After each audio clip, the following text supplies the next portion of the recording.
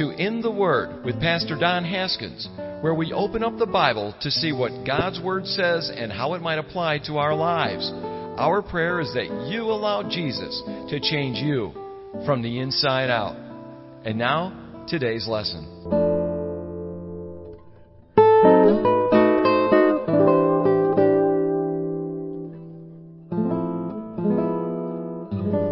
Beginning in verse 1, 1 Corinthians chapter 13, though I speak with the tongues of men and of angels, but I have not love, I have become a sounding brass or a clanging cymbal. And though I have the gift of prophecy, and understand all mysteries and all knowledge, and though I have all faith, so that I could move mountains or remove mountains, but have not love, I'm nothing. And though I bestow all my goods to feed the poor, and though I give my body to be burned, but have not love, it profits me nothing. Love suffers long and is kind. Love does not envy. Love does not parade itself, is not puffed up, does not behave rudely, does not seek its own, is not provoked, thinks no evil, does not rejoice in iniquity, but rejoices in the truth, bears all things, believes all things, hopes all things, endures all things. Love never fails. But whether there are prophecies, they will fail. Whether there are tongues, they will cease. Whether there is knowledge, it will vanish away. For we know in part, and we prophesy in part, but when that which is perfect has come, then that which is in part will be done away.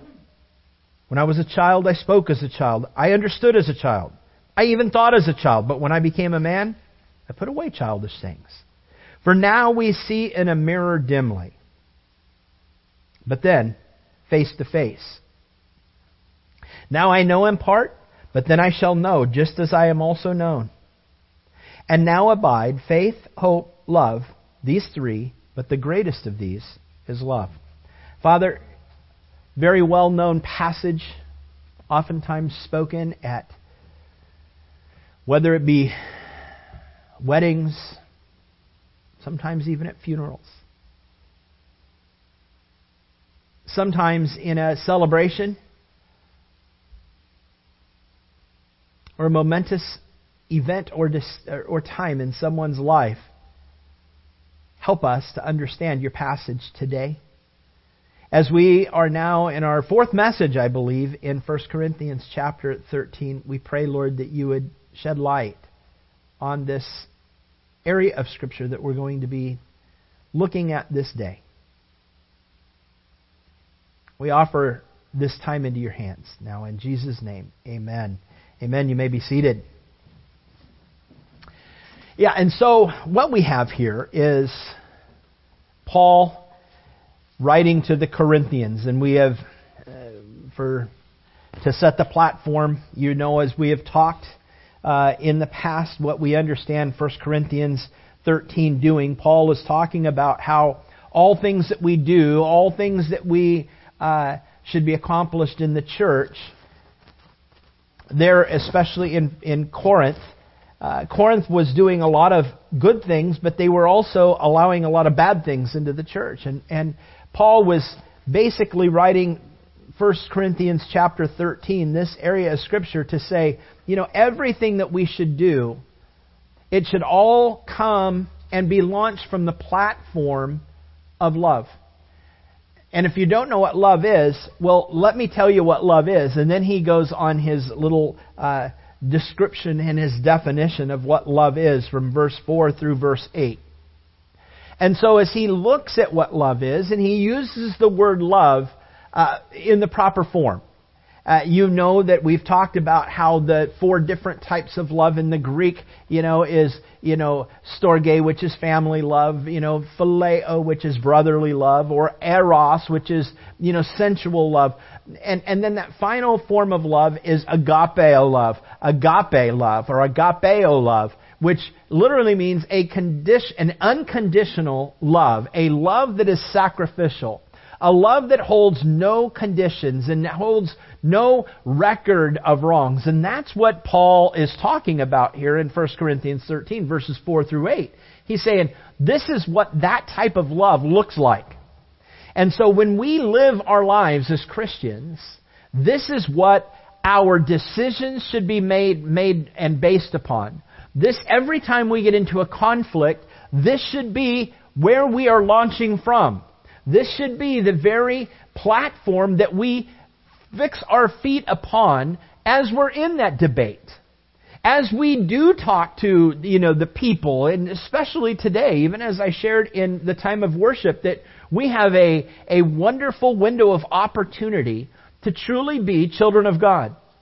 In our country right now, that I know that one side is piling on the other since the presidential election has been completed over the last couple of weeks. They're still holding out hope. Some are still holding out hope that they can switch this thing and get someone else in the office. But, so there's a little glimmer of hope for some. But here's the thing. There's such division in our country. It's not right now United States of America. It's kind of a divided States of America. And so inasmuch as I don't want to get so politically into this today, the point is we are in a divided and a divisive state right now. But you see, much of these things, and I will just appeal to you on this just for a second. Whether you be on one side of the fence or the other, whether you're on the Republican side where you're kind of going, hey, get over it, quit sniffling, quit crying, quit throwing your temper tantrums. Or if you're on the other side and you are sniffling and crying and you're not accepting what the American people have stated. And you look at that and you kind of got these two, groups lobbing bombs back and forth. Well, here's the thing. Paul's saying in the church, is that the proper manner? Is that the proper means by which do we lob bombs at people? Do we really lob bombs at people?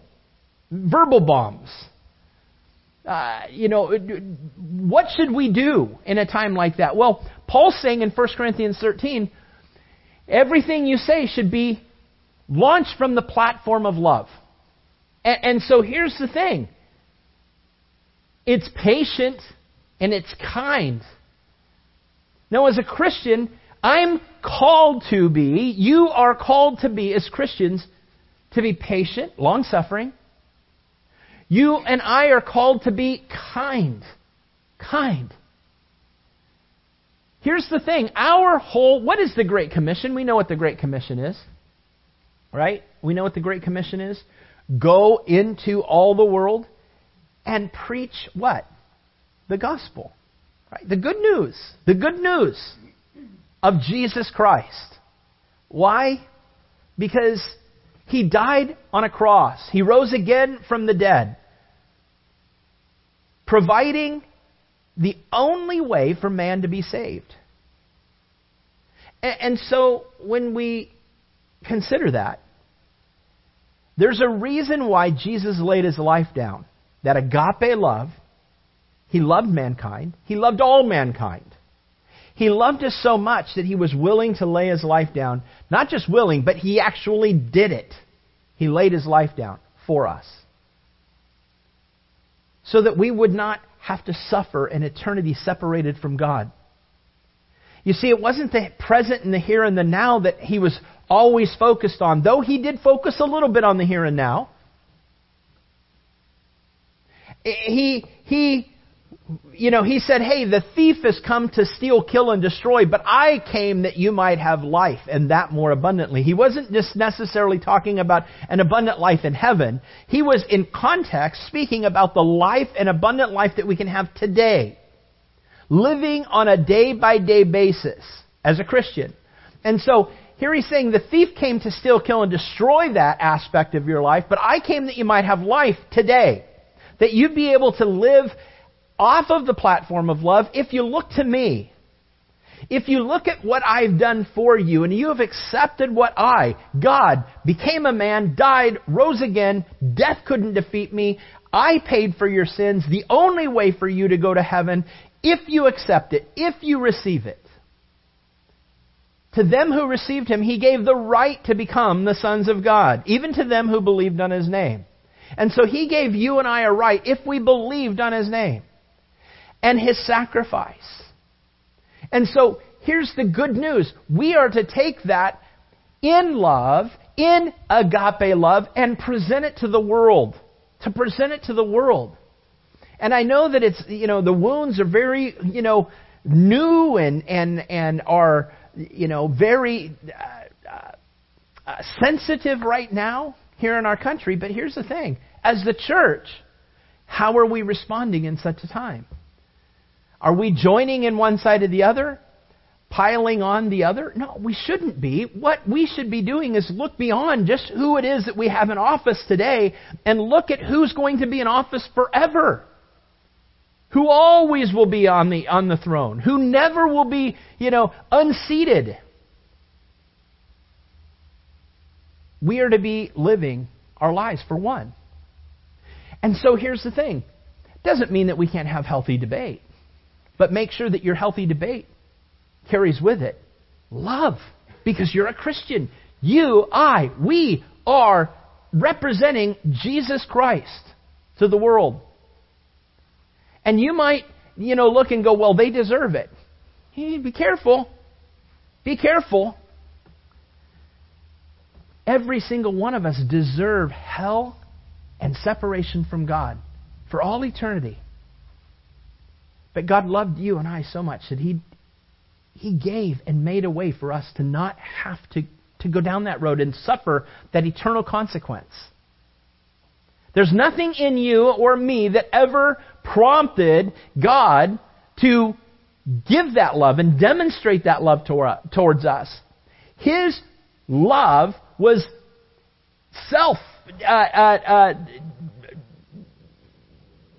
engineered, if you will. He's the one who came to this conclusion that I love you so much. I love these people so much. Can you look at it through the eyes of Christ? In this day and age right now where we're having such a hard time, even in our own country, can you look at the other side and look at them and say, you know what, it was for them that Christ died. I don't care how they're acting. I don't care who they're looking to for salvation. Here's the thing. They're looking in the wrong direction. And out of love, I need to reach them.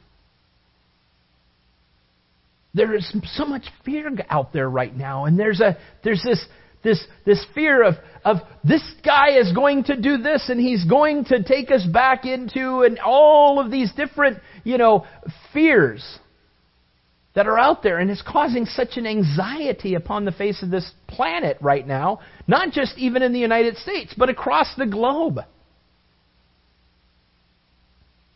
How should we as the church rise up in this time? It's an opportunity. Let's not miss our opportunity. Let's be Christ to these people in a mode of love. And so here that means that when someone sends something to you email-wise, or maybe sends something to you Facebook-wise, and it really is trashing down on the other side, from whichever persuasion you are, you might want to really, before you pass anything on, before you make a comment that affirms your heart towards this trashing down, before you do anything, pray. And say, Lord, is this, being your servant, is this really what you want me to do right now? Lord, is this lovely? Is this loving? Am I being you? Is this what you would say? And don't get high and mighty on that. Oh yeah, the Lord hates those guys. No. The Lord doesn't hate those people. The Lord loves people. He died for them. He loves them. He's passionate about them. He wants to see them in heaven. He knows that Hillary Clinton or Donald Trump, neither one of them are going to save any of those people. He is the only one that can save mankind. He says, so here's the thing. I want you to launch your life from the platform of love. I want you to operate. I don't want you to parade yourself. I don't want you to be proud. I don't want you to sit there and go around and be unkind towards people. I don't want you to be puffed up. I don't want you to look down because you guys, your party won, that you go and slam down. No. Let's use this opportunity to present Christ and Him crucified. We have a great open window right now. That's just what's happening in the United States and in our world today. There were many things like this happening back in the days of Corinth, where Paul was writing. But you see, nothing is new under the sun. Nothing's new under the sun. The point of the matter is that Paul says, listen, there's only one thing that I really have got to make sure that I take account of, and that's this. I determined to know nothing among you except Jesus Christ and Him crucified. That's it. He didn't say, hey man, somebody is going into, there's a candidate against Caesar Nero. I'm going to really battle for him. Do you find it kind of odd that the Word of God doesn't really get very politically motivated? That it doesn't really come down hard even on the Caesars? Now, mind you, you might think that our present political system that we have here today, I said I wasn't going to be political, here I am.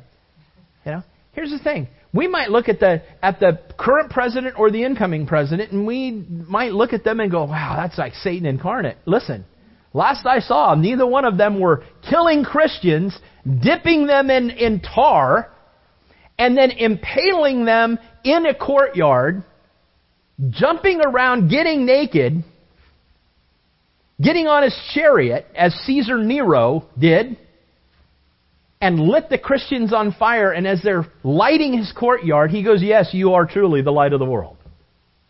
I don't see any of our presidents doing that right now. Now, mind you, this is the same leader of the known world at the time that Paul is talking. Could Paul not be really coming down on Caesar Nero? Could he not be really battling against what Caesar Nero stood for? Paul says, I determined to know nothing among you except Jesus Christ and Him crucified. Their gang is what our call is. Let's not lose focus, because right now the enemy would love to do nothing more than to get us off track, because he knows that the window of opportunity is great. When you see someone on either side of the aisle sitting there going, I'm a little concerned of this new president, or I really hate this new president. He's not my president. Say, you know what? Here's the thing. I don't totally know all about that, but here's one thing I do know. No man or woman is really where my eyes should ever be. Let me tell you something about the Lord that I serve. Let me tell you a little bit about what this history book talks to me about. It's called the Bible. It's about God loving you so much that He came and He died in your place. He sacrificed Himself to give you an opportunity, to give you a gift of eternal life. He did it in spite of you. He did it in spite of your sin. He wants to give you eternal life, where there will be a king on the throne that never, ever will be supplanted. And He will rule and reign from the platform of love. And that's where His kids should be ruling and reigning from. That's where His kids should be launching themselves into this world from that platform. From the platform of love. So gang, be careful. Be careful. But instead of just being careful, let's go on the offensive, man. Let's go out there and tell them about Jesus, because here's the thing. People are looking for somebody to give them some hope and some surety. The only one that can truly give true hope and true surety is Jesus Christ and Him crucified. That's why Paul says, listen, I'm not hammering down on Caesar Nero. Here's what it is. Do you think that Paul, because he was silent on Caesar Nero, that in his silence he was in all actuality approving of the life that Caesar Nero lived? Absolutely not. I don't believe that for 1 second. I believe that Paul understood what our focus should be as Christians. Back then, as much as our focus should be even this day. It should be on the lost world that is sprinting towards hell. And God has called us to go and kind of head them off at the pass and give them an opportunity for another path. Because that cliff is coming. And once they jump off that cliff of life, there's no safety. There's no safety net. There is no turning back. It is appointed unto man once to die and then the judgment. We don't pray him out of some imaginary place called purgatory. There is no such place. Once you die, once I die, once we die, it's over. Once those on the other side of the aisle, they die, it's over. If they don't have a relationship with Jesus Christ, they're gone. And they've made their decision. And so what we got to do, in love, as Christ did, as Paul has demonstrated, 2 times in 1 Corinthians, we've seen Paul say, 1 Corinthians chapter 4, verse 16, 1 Corinthians chapter 11, verse 1. He said, listen, do you want to know what it looks like to imitate Christ, to be like Christ? Do what I do. Imitate me as I imitate Christ. That's a bold statement for a man to say. How many of us can say, hey, you want to know, my friends, how to follow, what it looks like to follow Christ? Just do what I do on a day-by-day basis. Now, is that proud or a pride coming out of Paul? No, I don't think so. I think that he was fixed. His vision was fixed. His path was fixed. He knew what his job was. He knew what his plan and his purpose was upon the face of this earth. And he was not going to get sidetracked by a political figure. Gang, we must not get sidetracked by a political figure. We must keep our eyes focused on Christ, who is the true giver of life. He's the true giver of life. And He has given you, and He has given me. He's given us the plan of salvation to spread to the world, to love the world the way that He wants to love the world. Paul talks about this. He says, listen, love is never going to fail. Love is never going to fade away. Love is always going to be the platform that we live on. Love is always going to be the platform by which we exist. Don't think it's just for now. Don't just think it's just for the here and the now and the present. Church in Corinth, church in the United States of America in 2016. It's not just for us today. That when Christ comes back, no more are we going to have to be under this bondage of love. No longer are we going to have to be under the shadow of love. That's all going to be done away with. No, Paul's going, no, love is never going to fail. Love is never going to go away. In fact, prophecy, that's going to cease. That's going to be done away with. That's what he says there in verse 8, doesn't he? Whether there are prophecies, they're going to fail. Whether there are tongues, they shall cease. And whether there is knowledge, it'll vanish away. But love doesn't fail. Love's not going to vanish away. Love is not going to cease. We're going to be living for the rest of eternity from the platform of love. So let's get used to it and let's operate in it today. That's what Paul's saying.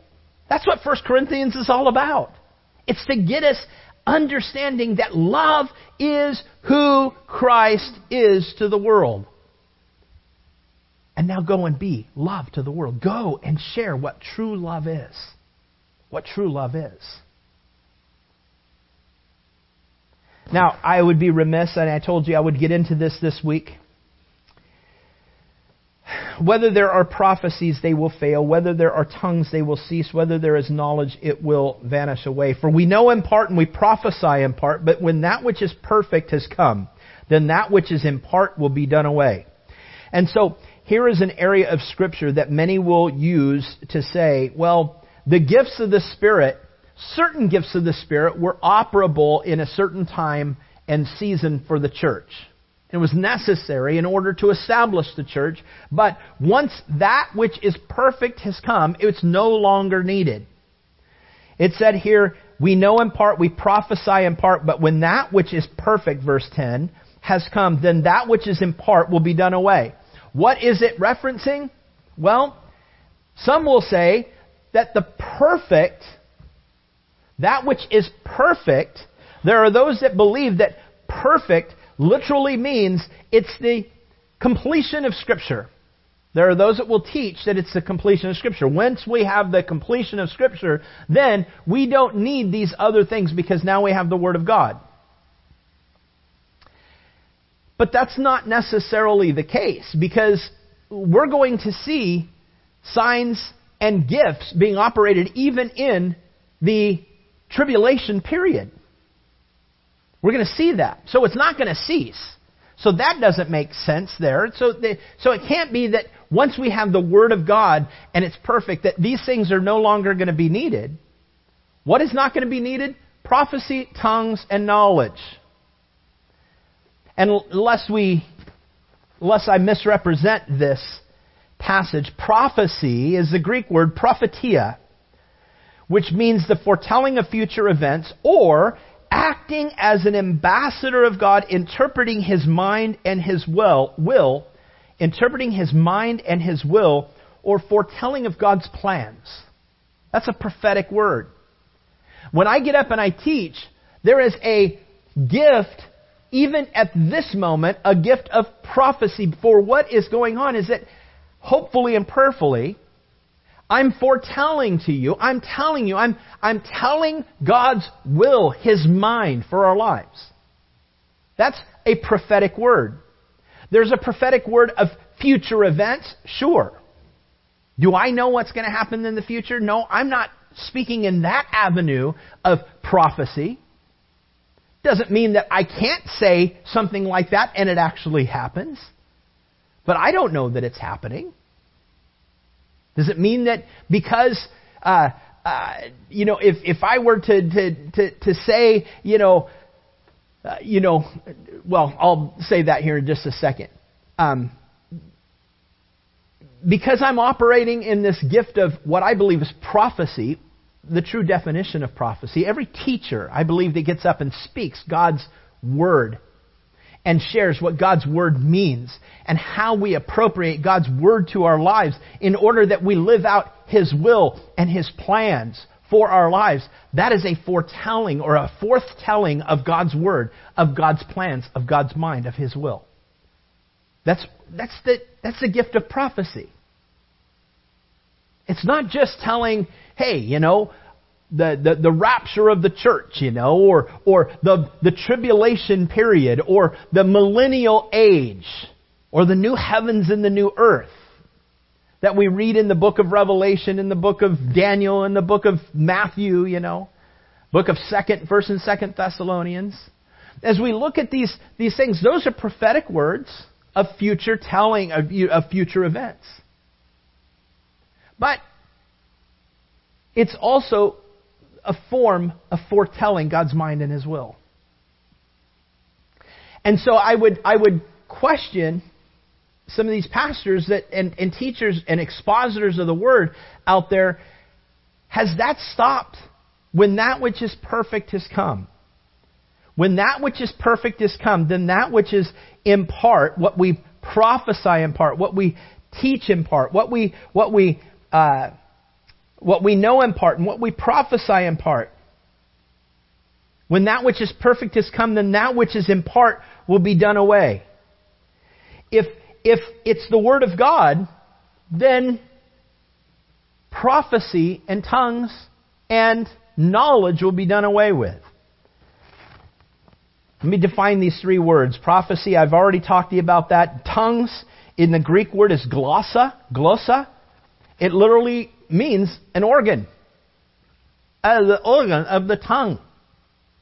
But it also refers to dialects of that are known or unknown. Dialects. It's a language. And so Paul, he says, though I speak with the tongues of men and of angels, Paul takes he says that there are tongues that men speak. Now I'm going to take it a little bit more modern here so that we can understand that. There's men will speak French, they'll speak German, they'll speak English, they'll speak Russian. Those are all dialects of men. Though I speak in those tongues, but also though I speak in the tongues of angels. Now, I have never seen an angelic dictionary or an angelic,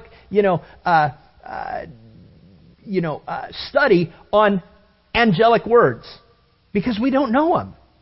And so Paul says, I'll speak in the known tongues of men or in the unknown tongues of angels. Though I speak in the tongues of men and of angels, but I have not love. That's what he says, right? There in verse 1 of this chapter.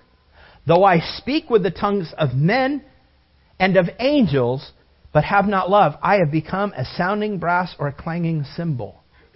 So he's saying tongues is a good thing, but tongues isn't what it's all about. Tongues is not the end all be all gift of the Spirit. It is a gift. It is a gift. And it's an opportunity to be used. The expositors say, well, those tongues, they will be done away with. The gift of using those tongues. The third would be the knowledge. And to be fair, those expositors that say tongues will cease, what they say is that no man who doesn't know an unknown tongue, whether it be an angelic tongue, or whether it be a known tongue in the world, but unknown to the person who's using it. There are those expositors out there that say, listen, though I don't speak French, a gift would be if I spoke a perfect dialect of a certain aspect of French, maybe, of a certain area in France.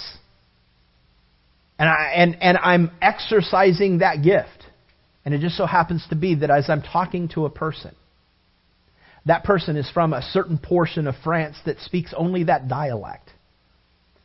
And that's what some of these expositors are saying, is that gift isn't working today. That doesn't work. It's ceased. It's done. Nobody does that anymore. Nobody does that anymore. Well, there are way too many examples of that happening in the world that you either have got to say they're lying, or it's just a miracle. Well, that's what a gift is. It's a miracle.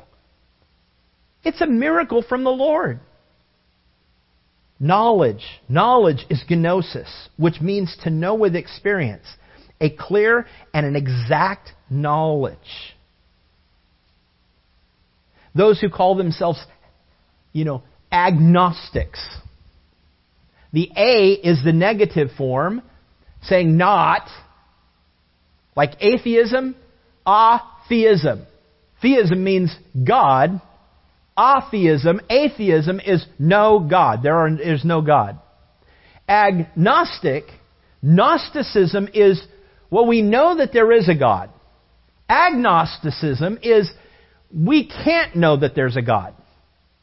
And so I'm agnostic. I'm not, but I'm saying that someone might say, I'm an agnostic. And so they're saying, I don't believe we can ever know that there really is a God. And the operative word is no. Is no. And so here's the thing.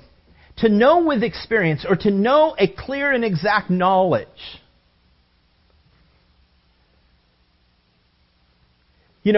If I'm up here and I'm teaching, and I say, let's use, just the example of, let's say that you went to Der Dutchman this last week. And as you were at Der Dutchman, here's a person, he's gone to Der Dutchman, or they've gone to Der Dutchman and they've parked. And as they were pulling into a parking place, and maybe an elderly couple was trying to pull into the same parking place, and you had a choice to make. And I'm just using it as an illustration. It's at that moment that as you're pulling into the same parking place, you have a choice to make. Hey, am I hungrier than I am willing to be kind? Because I can get in there a whole lot faster than they can. And I want to get behind them because they're going to be slow. So here's the thing. Can I get into that and just act like I didn't see them? Or do I go, oh, hey, you know what? I see you guys. You don't need to be walking as far as I have the ability to walk. And so here's the thing. You back up and say, hey, go ahead and go on in. Go ahead and go on in. And you let them in. And you know what? Something just happens inside you when you do things like that, doesn't it? And now something as simple as that. Just talking about, doing the right thing. And then someone comes after the service and comes and says, were you there in the parking lot when that happened? What are you talking about? No, this last week. It was on Wednesday. I was pulling into Dutchman, and I was by myself. I was meeting some people there. I'm pulling in, and this elderly couple coming in, and we kind of were going at the same parking place. And that was the exact thought that was going through my head. Wait a minute, I can get in there. I can go in. I can get my seat faster because I am visiting somebody, and I'm meeting somebody, and I am kind of in a hurry. But you know what? The right thing was to look at them and see, hey, they don't need to walk as far as I do. And so I backed out and I waved them in and they went in. I felt so good doing that. I just felt like I was doing something that Christ called me to do. How'd you know? Were you there? That's a word of knowledge. I didn't know I'm using it. But that happens. It happens in Scripture. It happens in life. How do you know? Well, it's just a coincidence, some would say.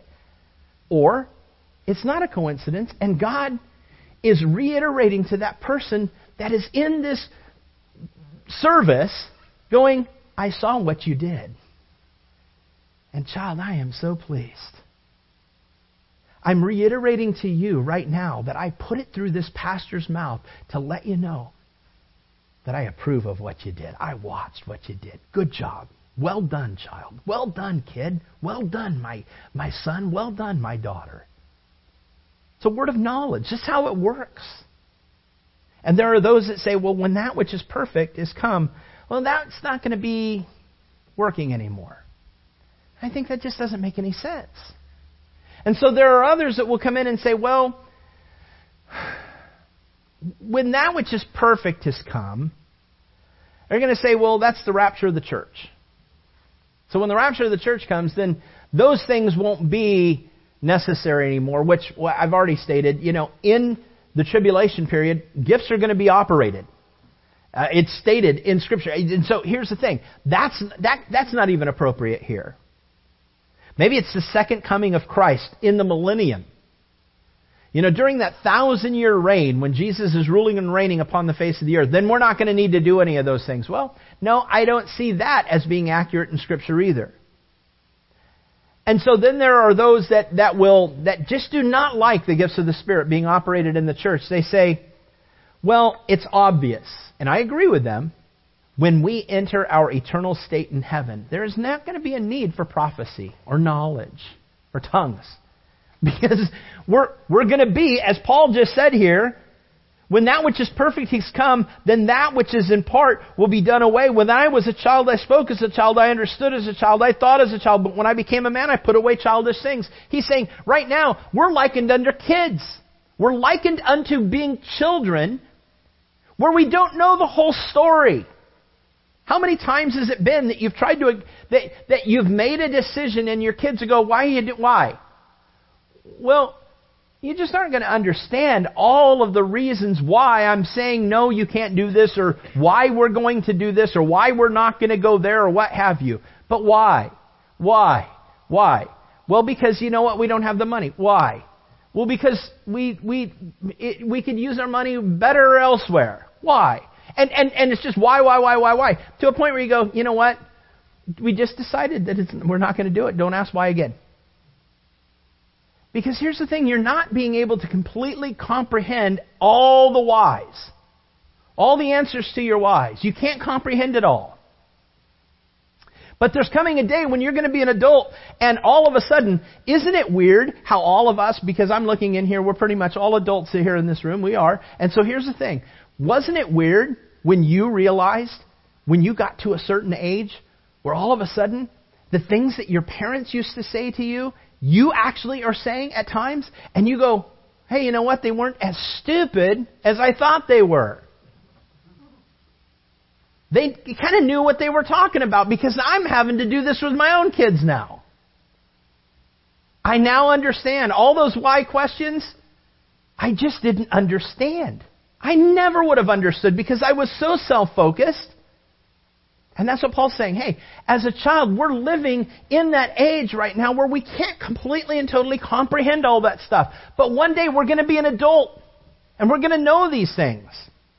Why do I say that that's the context of what's saying? Because look at what it says in the very next verse. It supports that understanding of that scripture. He says, for now we see in a mirror dimly, but then face to face. Now I know in part. That connects it to everything that just came in front of it. We're talking about that which we know in part will be done away with when that which is perfect is come. This is tying this whole passage together. Now I know in part, but then I shall know just as I am also known. And now abide faith, hope, love, these three, but the greatest of these is love. And so here's what he's saying. There's coming a day that I'm going to be an adult and I'm going to understand these things. He says there in verse 12, he says, for now we see in a mirror dimly, but then face to face. Understand, when Paul wrote this, they didn't have the kind of mirrors that we have today. They didn't have the glass mirrors with the silver on the back where you have this really perfect looking, reflection of yourself. What they had back in that time was a rubbed, polished iron or metal. And so, can you imagine, taking, some piece of steel or iron and rubbing it and rubbing it and rubbing it and rubbing it and rubbing it and rubbing it down to a point, not with all the chemicals that we have today that can actually brighten it up to make it look nice and silvery, but rubbing it and rubbing it to where there's a reflection in there, but it's dark. It's dark. It's dark brown. Or it's black. And you look in there and you can see what your hair looks like. You can see, what's going on. But mirrors didn't even come into existence. The silver mirrors that we have today didn't even come into place on the black of glass until the Dark Ages, when the Word of God was taken away from people. That's why it's called the Dark Ages. And so here these guys are, when they hear mirror, they go, oh, one of those metal pieces, those things that are metal, and you look in, and you don't really see yourself. It'd be kind of like this. It'd be like this. You can kind of see yourself in it, but it's not even going to be this shiny because they didn't have glass. And so you're looking at yourself and you're going, well, I can see myself dimly in here. Have you got a big zit in your nose? Do you think you're going to be able to see it? You aren't in this. Sorry. You aren't going to be able to see it in this. But when you have a mirror of today's type of a mirror, you're able to see very clearly. Paul says, listen, right now, we understand what mirrors are. When we look into a mirror, we only see our reflection very dimly, darkly. It's dark. In fact, the word darkly, is the word enigma. Enigma in the Greek. What word do you think that we get in our English language from that word? Enigma. Enigma. E-N-I-G-N. Okay, you spell it out. Enigma. Enigma. You know what enigma is? It's obscure. I can't totally understand. I don't totally understand. I got this little, it's funny to guys, not always to the gals, but, it shows this book that's about this tall, about from here up to here, and it's really, really, really fine pages. And the cover is turned over up here, and all these pages are in here. And the caption is, the book on how to understand women has finally come out, And and how can you understand a woman? Well, I don't know. It's an enigma. It's hard. It's hard to understand at times. My wife and I, we joke around about that. Honey, but you said this last week. I know. But I don't feel like that this week. You got to tell me when the rules change. I don't understand it. What page was that on in this book, That's an enigma. I can't completely and totally understand. Now, listen, guys, we got our problems too. I guarantee if I had a woman up here, she'd be handing it back to us tenfold. The point is, enigma is something that is It's kind of a mystery. It's kind of hard to understand. It's something that is obscure. And that's what Paul says. Right now we see in a mirror with obscurity. We don't totally understand. When in worship, when I said, man, one day we're going to see the Lord face to face. One day we're going to be in heaven. That day is going to be an awesome day. How many of us really, truly understand what that day is going to be like? One of the reasons why I think that song so resonated with people, that song from, who's the band? I can't remember. I Can Only Imagine. What's their name? Mercy Me. Bart Millard, who's actually is that his name, Bart Millard? He's like, he lives like down the block from Tim Romero. I don't know if you know that. It's kind of weird. Say, Tim, do you go down there and like listen to him sing? No. Dummy, I'd do it. No, here's the thing. I can only imagine what it will be like. Yes, I'm racing in my mind trying to remember what all of those words are. But will I fall at my knees? Will I dance? What will I do? I don't know. I can only imagine what that day will be like, but I don't really know. That's, I think, why it resonated so much with us, is because we can't really truly know. What they're singing about is that we see in a mirror dimly, but then we're going to know face to face. One day, we're going to grow up as an adult. One day, what we see through and what we understand as a child would understand things. One day, we're going to understand as adult understands. One day, we're going to understand as perfection. And then there will be no need for prophecy and tongues and knowledge. Because we're not going to need those things.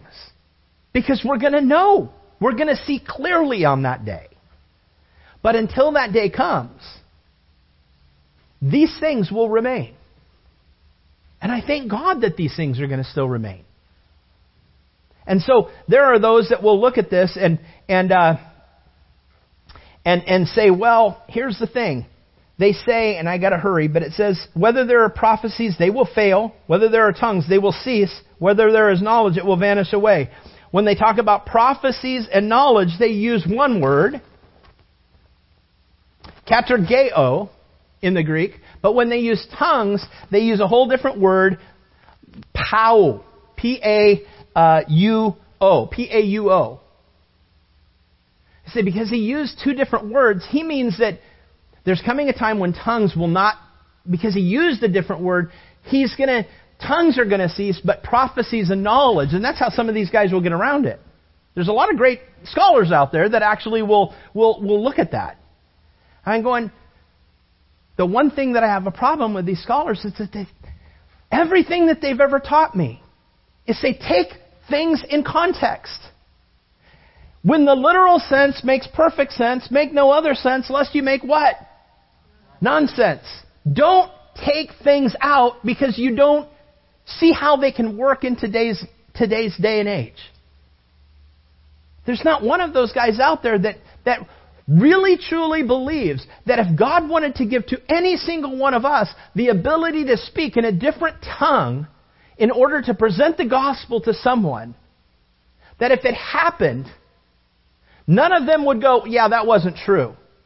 They'd all go, wow, that was a miracle. I mean, that's God. Well, that's a gift. That's something that God gives. And so it's in that all of this said, let me just suffice it to say, I am of the position and of the persuasion that every gift that we see in the Word of God is still appropriate for today. I do believe it. I believe in tongues. Yes, I do. Do I believe in knowledge? Yep. Do I believe in prophecy? Yep. Do I believe in gifts of administration? Yep. Do I believe in every gift that we see that God grants through His Holy Spirit upon mankind in order to fulfill the role that God has called each and every one of us to live? Yes, I believe in every single one of those gifts. We always get hung up with tongues and interpretation of tongues. And it's the one thing that is just the thing that causes so much division in the church. And I say, listen, if you don't like it, then don't do it. But don't trash down on people that do believe that, because here's the thing. Do you understand they have the same heart as you do? They want to see people saved. They want to see people saved. They believe in the Word of God, literally. Don't trash down on somebody. Do you think that that's what Christ would have us to do? Listen, if you don't believe in the gifts, that's okay. That's okay. Paul talks about that. He goes, listen, do all prophesy? Do all speak in tongues? Do all have, the gifts? Every gift? No. It's a rhetorical question. He's going, no, not everybody has every single gift. He says, but desire the most excellent. Earnestly desire the most excellent. Desire the gift that is necessary for you to complete and fulfill the call that God has for you on a day-by-day basis. That's the gift that you need in your life. You pray for an interpretation or you pray for a dialogue or a dialect, of maybe Russian. Maybe you don't speak Russian. But man, you run into somebody who's Russian and you're really desiring to preach Christ to them. I would say pray for that ability. I don't know. Is God going to give it to you? I don't know.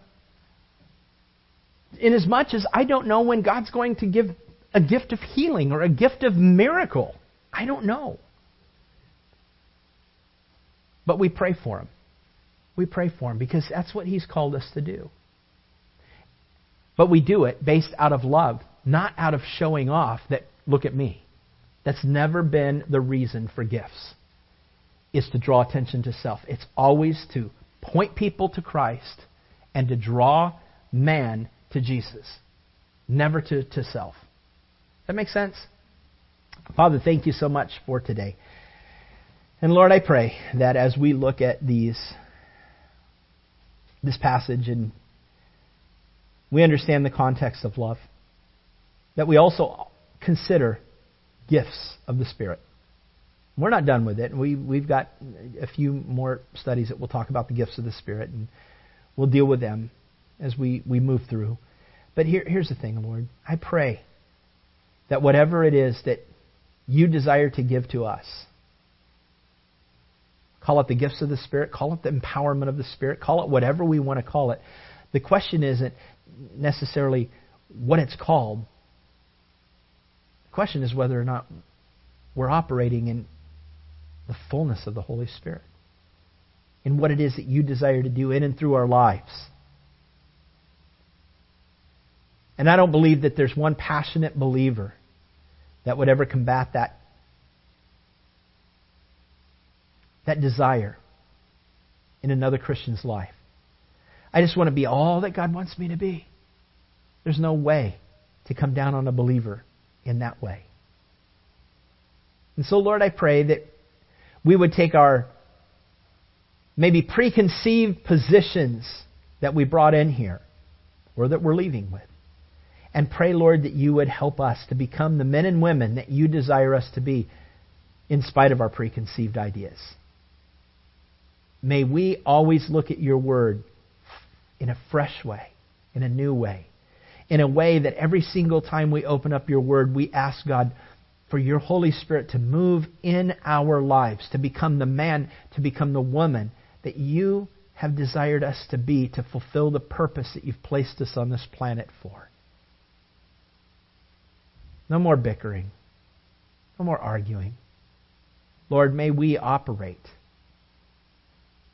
our own lives to bring a smile to your face.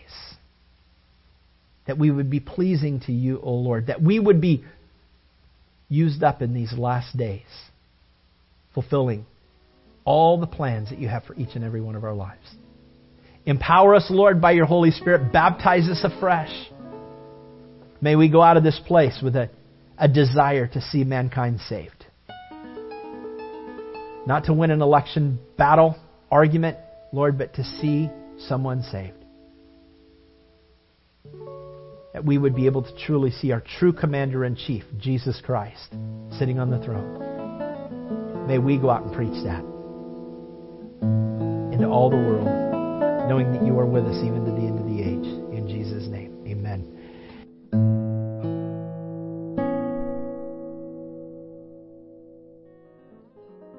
Hey, thanks for listening.